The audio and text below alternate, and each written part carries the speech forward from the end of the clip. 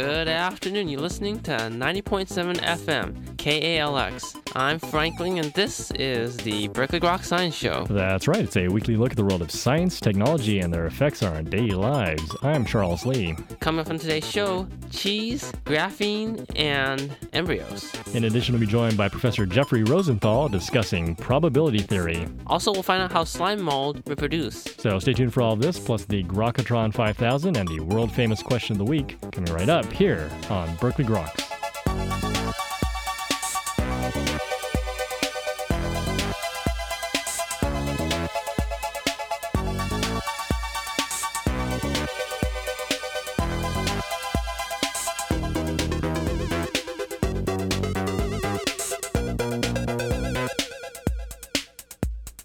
Welcome back to Berkeley Groks. I'm Frank Ling. And I guess that makes me Charles Lee, again, transmitting the truth through radio. Yeah, the truth will set you free, right? Well, why are we locked in this dungeon of a studio then?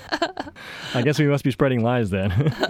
So, do we ever find out what Cheese Whiz is made out of? It's really not cheese, I don't think. It's not? I have no idea. If cheese at all, probably a low proportion of cheese in there. So, do you eat it directly by whizzing it into your mouth? Anything involving whiz, not good. Or snorting it. So speaking of cheese, turns out some food scientists are being very exotic about their cheese. Taking cheese to where no man has taken cheese before? Indeed. Bubblegum flavor, watermelon, cotton candy. That's a travesty of nature. I like my cheese to smell like foot mold. You know? Yeah, isn't that what cheese is supposed to smell? Yeah, I don't know what they're thinking. The original plan was to have a strawberry-flavored cheese so that more kids would eat cheese, dairy products, more calcium.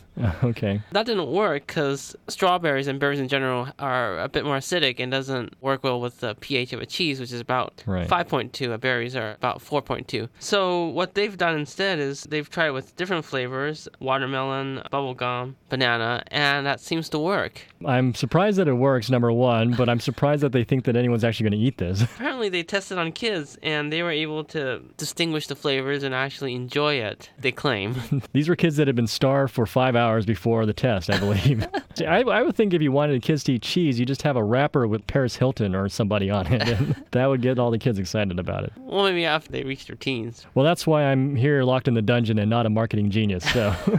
I thought all marketers are liars. So anyways, this is work led by John Jaggi at the Wisconsin Center for Dairy Research. Be able to see this in a few months or so, actually probably by next year. I'm waiting for Emerald to come up with a dish for it.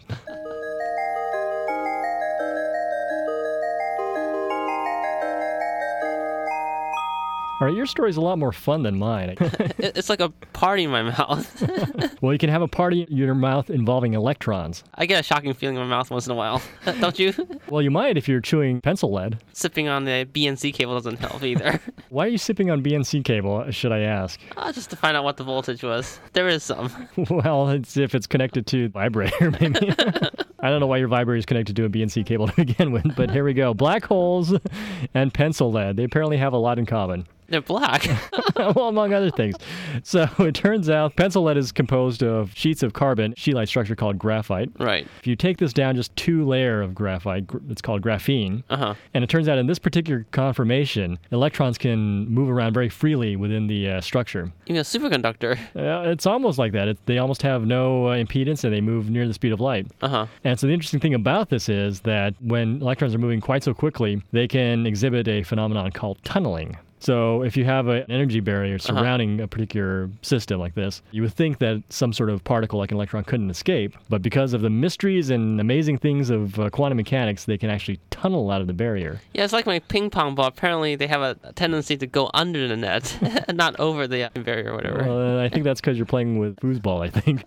So they were surprised that they would found this effect. Normally they expect this to see in systems like black holes, but right. The practical application is they think it could be used to make transistors in the future. Cool, without any resistance, huh? Right. Well, what you would do is you would change the barrier. So if you have a low barrier, the electron will be trapped in your system, but a high barrier, counterintuitively though, it'll pass through. So you can control states that way. Something to think about when you're writing on a piece of paper with your number 2. Yeah, it could create a black hole. Right. So this was published in a recent edition of Nature Physics.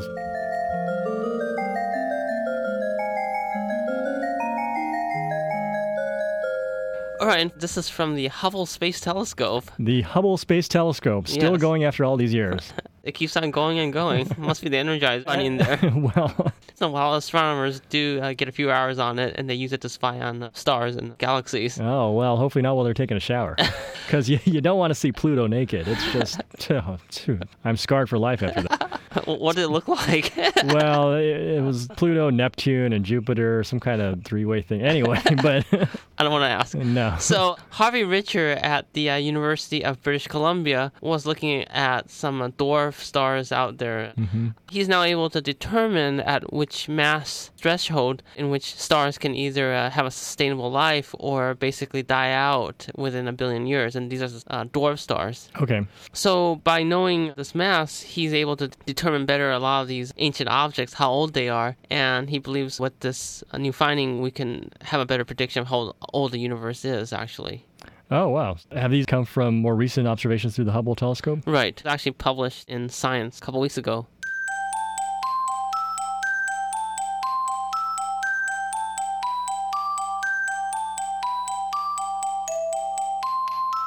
All right, well, changing scales again from dwarf stars to embryos.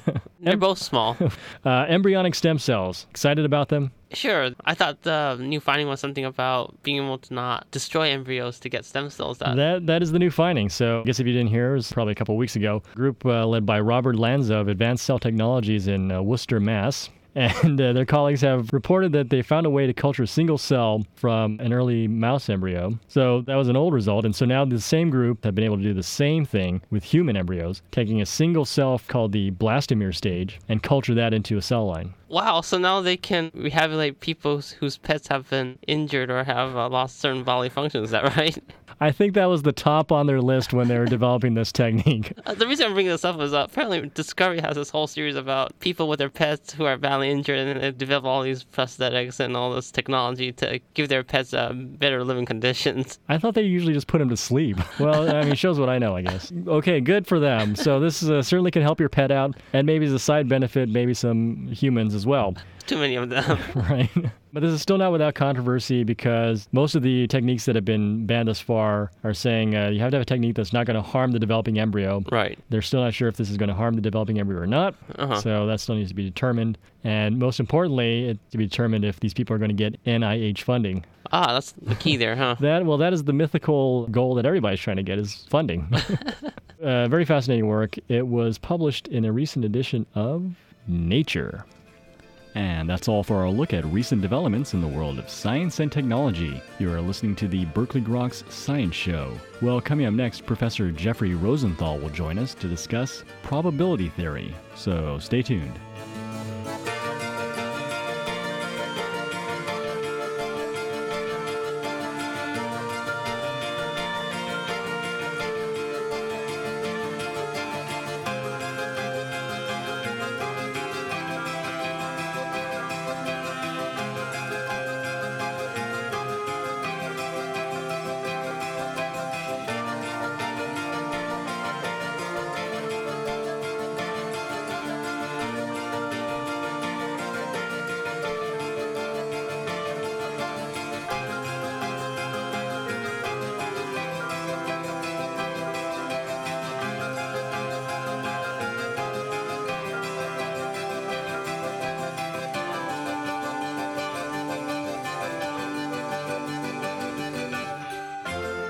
All right, welcome back to the Berkeley Groks Science Show.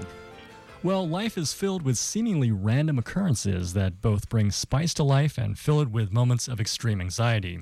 But how are we to evaluate the odds of, say, winning the lottery or, alternatively, dying in an automobile crash? How do we make decisions in a world of probability?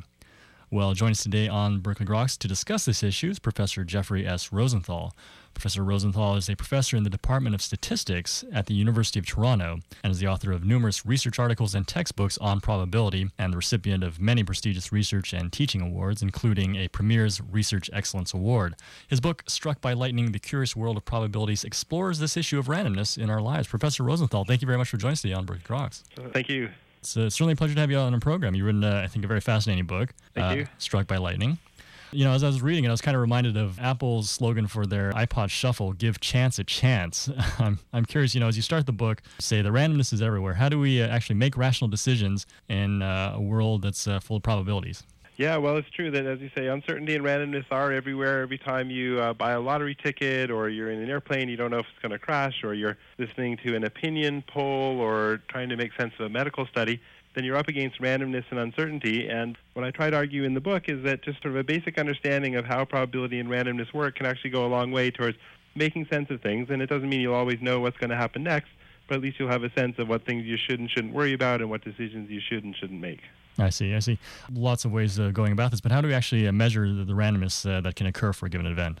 Well, it depends on what event you're talking about, of course. If it's something like the chance that you'll match the jackpot in a lottery, then it's easy to work out the probability. You take all the possible combinations of numbers that they could pick and say, what's the chance that they'll pick the one that you've selected? And that's easy enough to work out. If it's something like, say, the chance that your airplane is going to crash, well, then the right way to approach it is to look historically at how many commercial airline flights there are and how many of them crash and so on. So it's a combination of sort of logical reasoning and looking at the numbers that are out there. Okay, I see. But then how do we deal with, for example, in the recent film Inconvenient Truth claims that global warming is a bigger threat than global terrorism? How do we come up with figures like that? Yeah, both of those things to measure the effect of global warming and the risks of terrorism are both things that are difficult. As far as terrorism, I would take the approach of looking, again, historically at how many people are killed or hurt by terrorists. And I think a lot of people get an exaggerated sense because of newspaper headlines that things like terrorist attacks and airplane crashes and so on are actually more likely than they really are. So one statistic I find is interesting is that if you look at the month of September 2001, in which the 9/11 attacks occurred, well, it so happens that actually more Americans were killed in ordinary automobile accidents in that same month than were killed in the 9/11 terrorist attacks. Now, that's not in any way to minimize the seriousness of the 9/11 terrorist attacks, but it is to put things in a bit of a perspective. And so when people thought that, those attacks, they changed everything and everything was so much more dangerous now than it was before, well, actually, no, it was on a par with other dangers that we were already used to. So that's one way to think about things. As far as the global warming, it's a more complicated question because, well, first of all, a lot of it involves looking at history. So there's an issue, for example, whether increased levels of carbon dioxide in the atmosphere are related to increased temperature.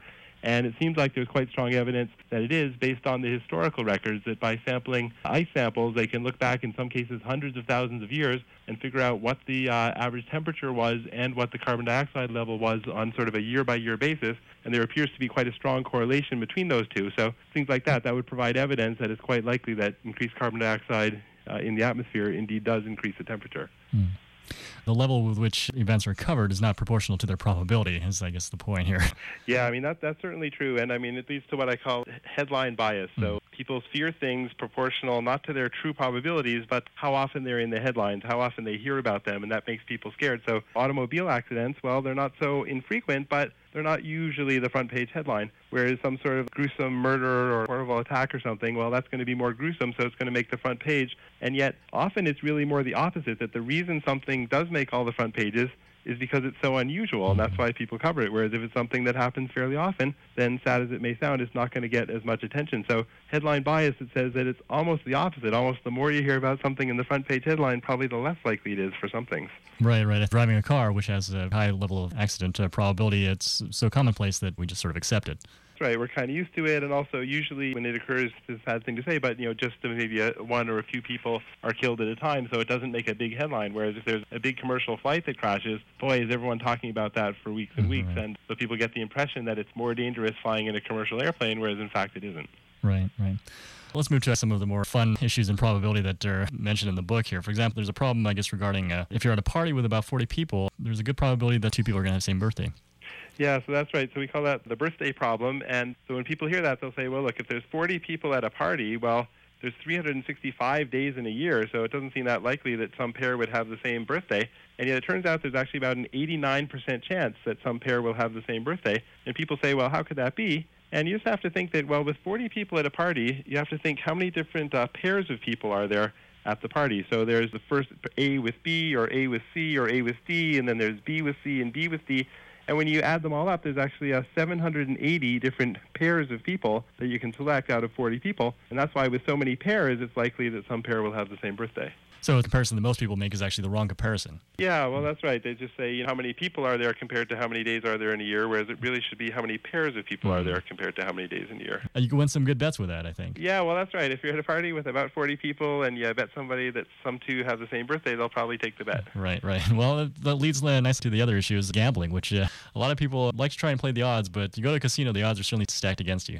Yeah, well, that's right. I mean, most casinos, most games, the odds are just a little bit against you. So I use the example of the game of craps, where there's a 49.29% chance if you play craps that you'll win. So it's almost a 50-50 game. And yet from the casino's point of view, since there's thousands and thousands of people making thousands and thousands of bets on craps, then in the long run, they're going to be guaranteed to make money. That little bit of odds in their favor is going to guarantee them a profit in the long run. Right. You bring up in the book the law of large numbers. Right. So in other words, if instead of a whole bunch of people making a whole bunch of bets at the casino, there was just one rich guy came in and made one bet on craps, well, then it's possible that the casino would lose, right? And they might lose money. But if there's lots of people making bets, then by the law of large numbers, as we say, over time, the fact that it's weighted just slightly in the casino's favor is actually going to come out to help the casino. Right. Well, I guess as the point has been made that, in the long run, the survival rate for everybody goes to zero. Yeah, well, I mean, if you're talking about survival, then, of course, people worry about what are the risks of them dying. And it's true that people tend not to always have a good sense of things. So, as I say, because of the headlines, people worry a lot about, being killed by a stranger or being killed by the terrorists or, dying in some horrible accident. And the reality is that, between cardiovascular disease and cancer, that actually kills the majority of people. And in fact, I sometimes make the point that, one of the risk factors for cardiovascular disease is actually stress and worry. So somehow people worrying that some stranger is going to shoot them in a drive-by shooting, well, you might be doing more harm by the stress that comes from worrying about that compared to the probability that it will actually happen to them. One of the other concepts that you mentioned in the book is utility theory, as far as how we weight probabilities that exist. Yeah, so that's right. People say, well, how can I make decisions using mathematics and probability? Now, of course, mathematics can't decide what your values are. It can't decide what you think is important or not important. But on the other hand, what mathematics can do is they can say, well, first, we'll ask you to assign a utility function, which is to give a numerical rating of your likes and dislikes. And, every possible outcome, say, well, if that's a really good outcome, maybe that's a plus 100. If that's a kind of bad thing, maybe that's a minus 20, and so on. And rate them. And once you've rated them all, then you can combine them with the probabilities of them occurring, and you can get your overall expected utility change, or how much you think things will get better or worse depending on what option you select. And that's a way to make decisions where you're faced with randomness and uncertainty. You don't know what's going to happen, but you can sit back and try to be rational about it and try to find a way to cope with the randomness to make a good decision anyway. That's true.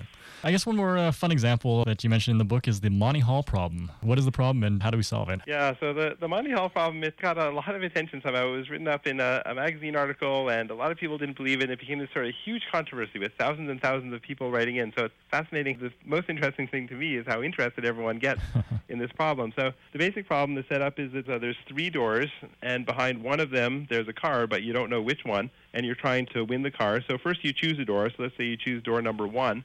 And then the host says, well, before I tell you whether you're right or not, I'm going to show you one of the other doors. So maybe the host opens door 3 and says, look, there's no car behind door 3. And then the host says, well, you now have a choice. You can stick with your original door 1, or you can switch to door 2, the remaining door. And most people think, well, it's got to be 50-50. It doesn't really matter if you stick with your original door or you switch to the new door. But it turns out that, at least assuming that the host will always open up one of the doors which is empty, which doesn't have a car behind it, that you should actually always switch. And if you switch, you'll have a 2/3 chance of winning the car, whereas if you stick with your original door, you'll have a 1/3 chance. So it's not too hard to work out why that's so, but somehow a lot of people just don't believe it, and they're so surprised by it, and they get really upset by it, too. Right.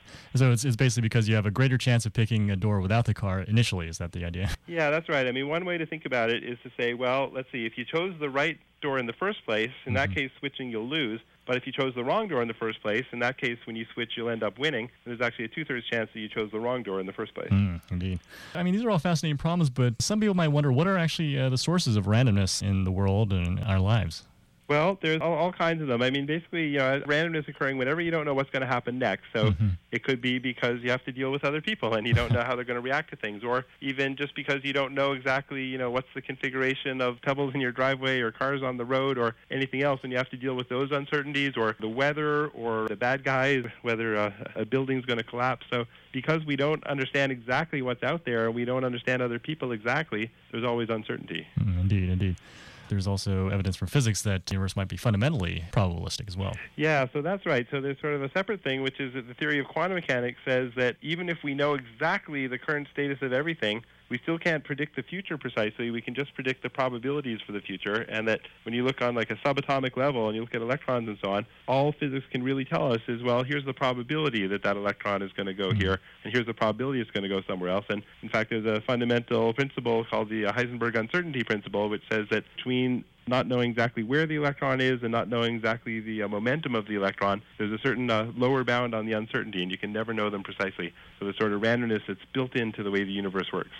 Indeed. I recall Stephen Wolfram had also recently come out with systems which are intrinsic random generators as well. Yeah, well, I mean, normally when we say a system is deterministic, we mean there's no randomness per se. But on the other hand, the theory of chaos, as it's sometimes called, says that even slightest bit of uncertainty in how the system is initially configured can still lead to lots of randomness down the road, too. Right. But that's epistemological uncertainty, right, where outcome is determined, but we just can't know it. Yeah, that's right. Yeah. How did you become interested in this whole issue of probability? Well, ever since I was a kid, I actually like, especially games, things like Monopoly, where you have to roll dice and what are the chances you're going to land and that kind of stuff. So that always kind of fascinated me and those kind of things. And when I got older, I studied mathematics. And at first I wasn't studying probability. I was studying more sort of pure branches of mathematics. But then in graduate school, I started specializing in probability. And then it was fun for me to realize that I could study sort of mathematical theory of probability and pretty specialized things. But at the same time, I could make connections to everyday things as I'm doing in this book. Mm-hmm. It's certainly a fascinating book. The book is Struck by Lightning, The Curious World of Probabilities. And Professor Rosenthal, I do want to thank you very much for talking about it today on the Grok Science Show. Okay, thank you very much. All right, and you are listening to the Berkeley Groks Science Show. That was Professor Jeffrey S. Rosenthal from the University of Toronto discussing probability theory. Well, coming up next, it's the Grokatron 5000 and the world-famous question of the week. So stay tuned.